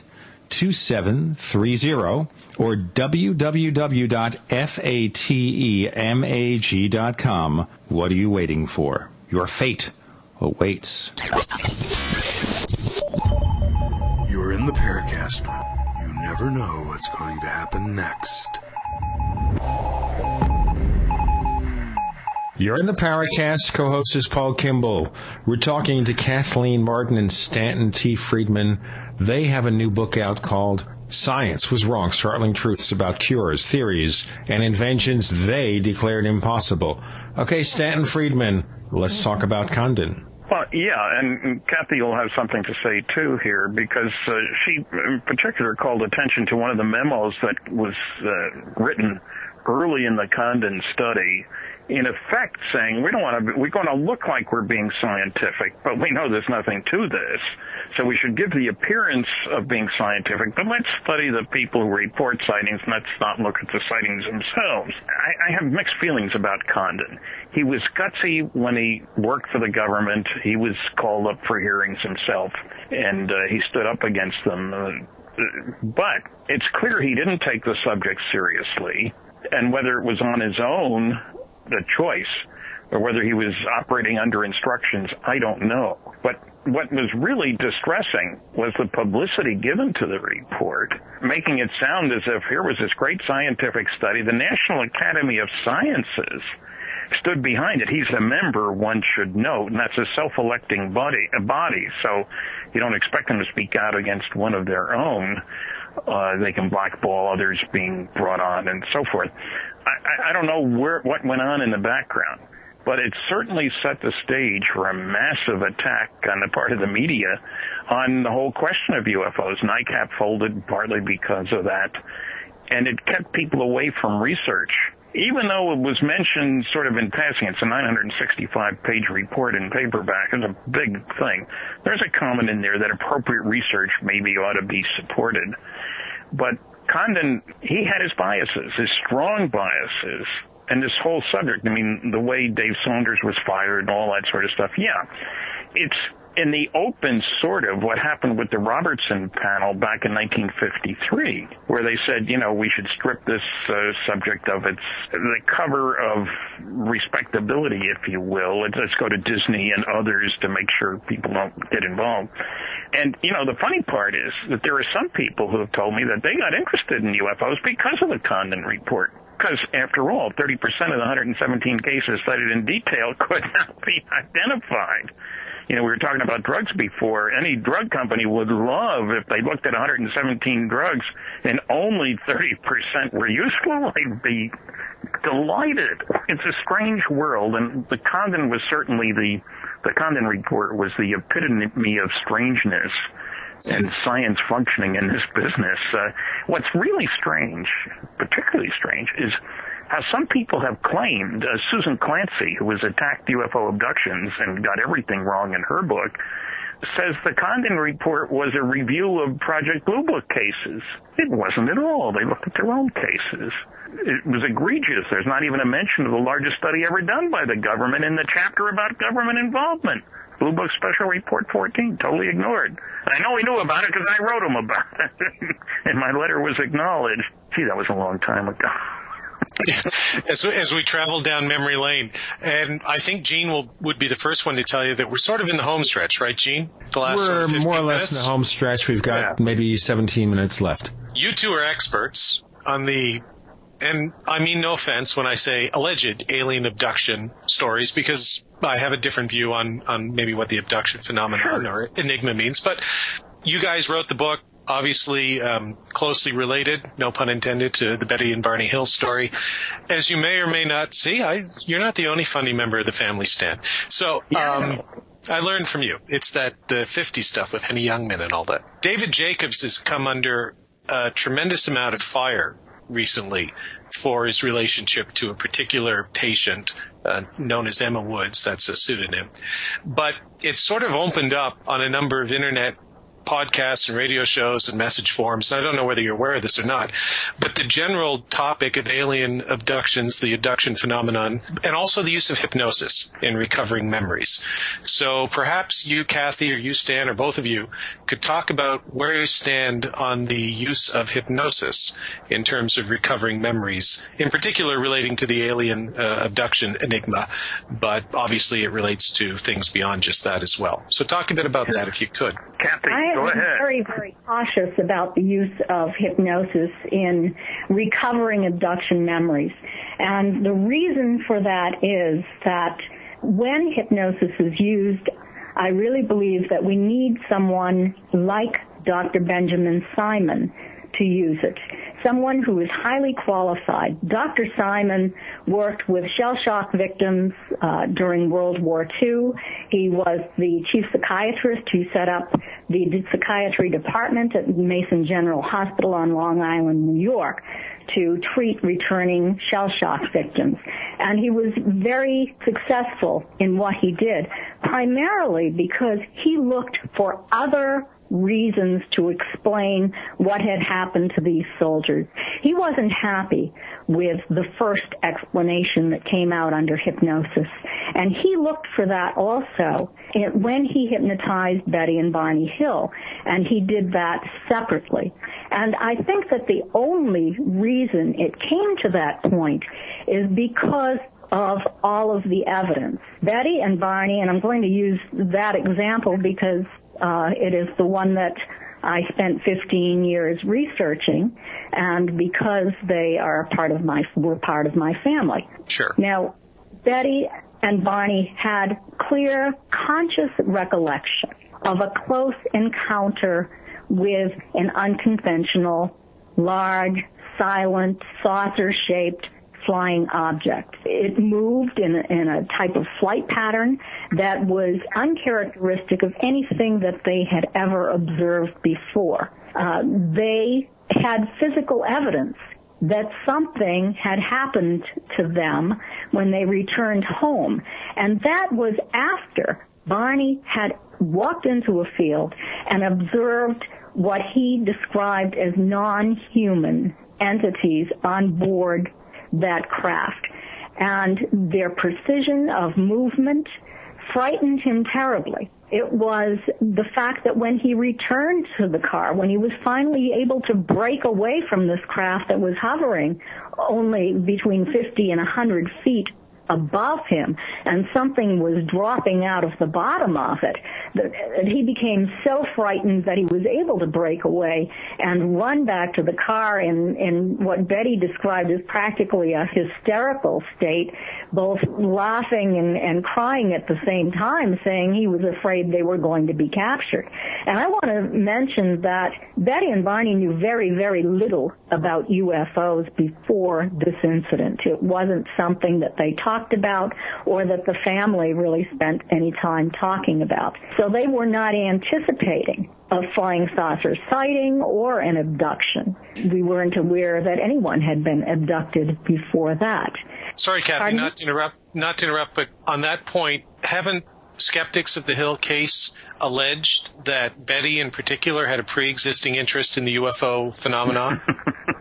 There have been many false claims made about Betty and Barney by skeptics. Right. And that is one of the false claims, yes. Okay, good. Sorry, I just wanted to address that because I wasn't sure whether I had heard that, but I thought I had. So you're saying she didn't have any real interest in the UFO phenomenon before the... No. That is correct, and I have checked that with friends and with family members, in addition to asking Betty about that. Sure. Okay. And all of them unanimously have said that no, she did not have an interest in flying saucers before this sighting. The only thing that I do know about is that in 1957, my mother was traveling at night and she saw a large blimp-shaped craft was silent. It was hovering over a field, and smaller craft were flying into it. This was a multiple witness sighting. My mother did mention that to the family. She mentioned it to Betty and Barney. It was the first that they had heard about anything like this, and Barney didn't believe it. So that is only incident that I'm aware of where flying saucers were ever discussed by the family before 1961 in September, after Betty and Barney's close encounter, that period of missing time.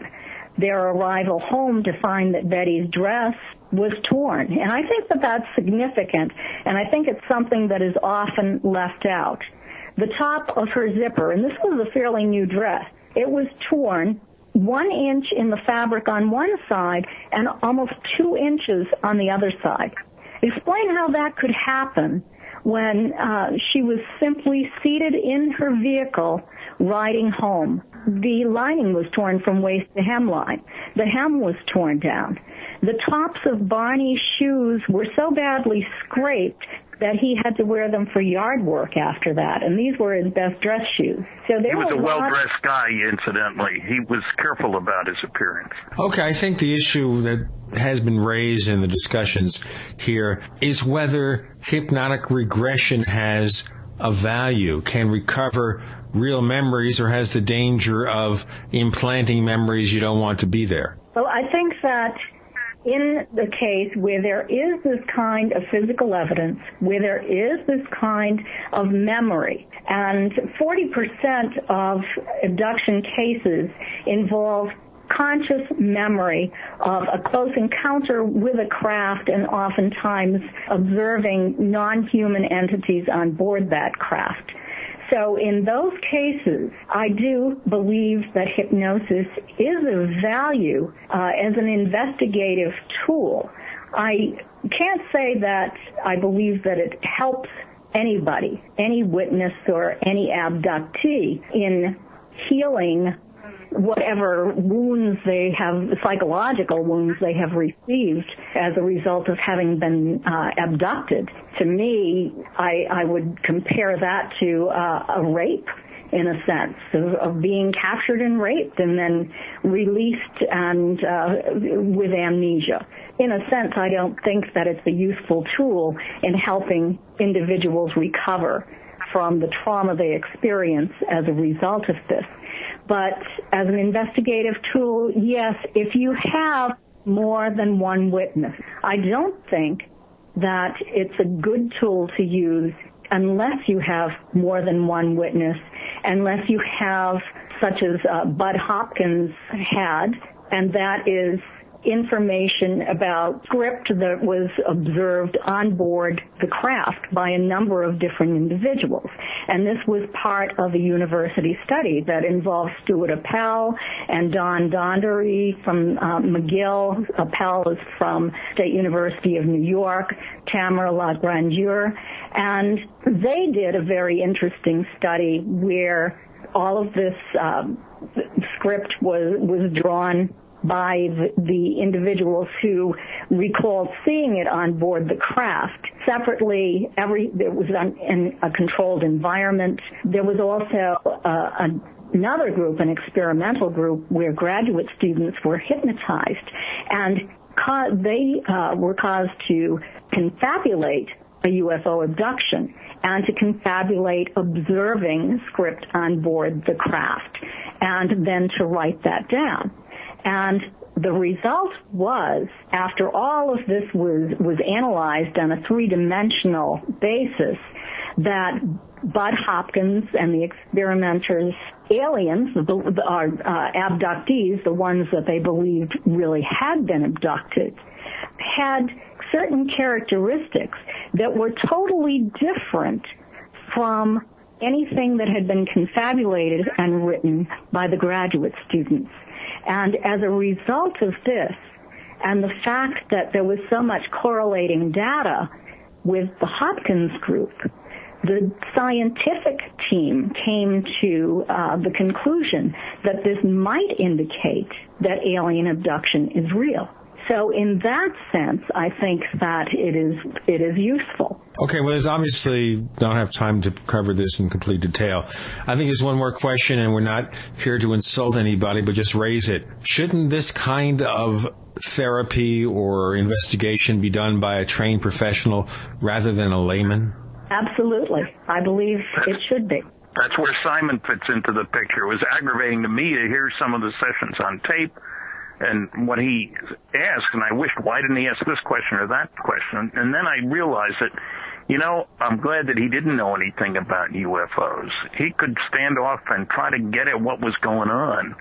And I think we should mention that Kathy's analysis in Captured, the Betty and Barney Hill UFO Experience, her book, comparative analysis of what Barney said, what Betty said under hypnosis, and Betty's dreams, which have often been dragged into the discussion, shows that when they were together, their descriptions match, that there were independent confirmation of each other, in other words. And so Simon was very good for that job. And incidentally, some people think there was only one hypnosis session. Carl Sagan implied that in a big article that he wrote. There were 10 sessions. Kathy has transcribed them all, which wasn't done in the first book, the UFO, John Fuller's book.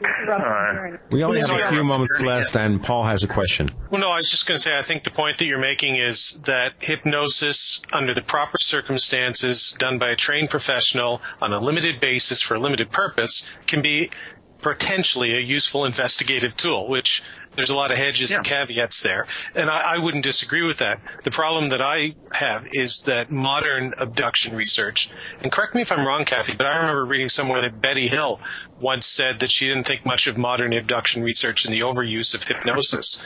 That people like Bud Hopkins and David Jacobs have relied far too much on hypnosis to try and retrieve memories.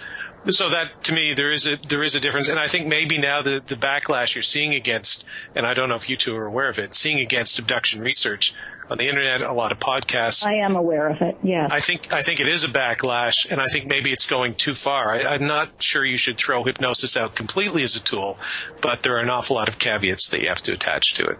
So, And I would say, with that caveat, folks, look at it. Gene, now tell me, is this where I start plugging their book? You know what? That's a good idea. I have an idea here, guys. Kathleen Marden and Stanton Friedman, I wish we had 8 hours that we could spend for you. And unfortunately, it doesn't work that way in radio. Nope. So, you know what? You have a couple of minutes, guys. Who wants to take it first? I know Stan is really ace at plugging books. Kathleen, why don't you start? Tell us about the book. Do you want to know where you can purchase the book? Well, no, we know about that, but how about tell us about the book, a quick summary, a couple of minutes summary about it. Okay. Well, Science Was Wrong is comprised of 5 different sections with 14 chapters about various aspects of scientific development over the past 150 years or so that have been essentially rejected by the scientific establishment, often for political reasons, often due to egos, often due to greed. And all of those have those particular things in common. But in the end, and sometimes it took years and years and years for these theories, for these developments to be recognized as being correct. And to the great detriment of society. And in some instances, thousands, if not millions of people died or became ill as a result of this fact that science was wrong in these particular cases. Stan, a couple of quick words before we have to close it out. Yeah, I think there's a lesson here. We need to be careful about believing the experts who haven't studied the evidence relevant to the particular problem at hand, but who think that if it were true, they would know about it, and they don't, so it must not be. It's called arrogance and ego in place of curiosity and withholding judgment until you have more data. And we're always in danger of having progress delayed by people who use these techniques and refuse to look to the world of the future. They're looking at the past. And we have a need for many new ideas. Progress comes from doing things differently. I'll tell you what, Stan, tell our listeners where they can find more of the things that you do.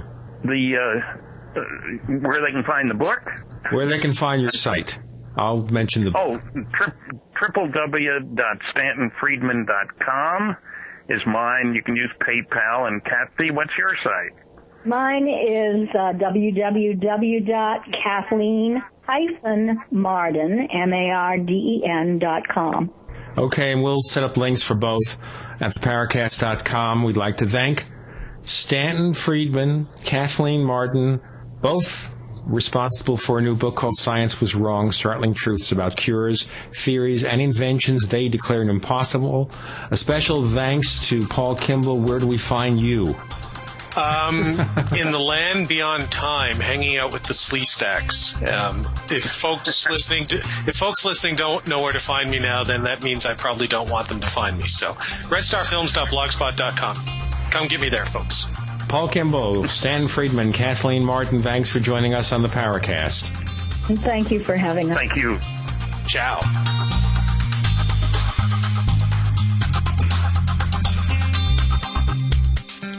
The Paracast is a copyrighted presentation of Making the Impossible Incorporated. Tune in next week for a new adventure in The Paracast.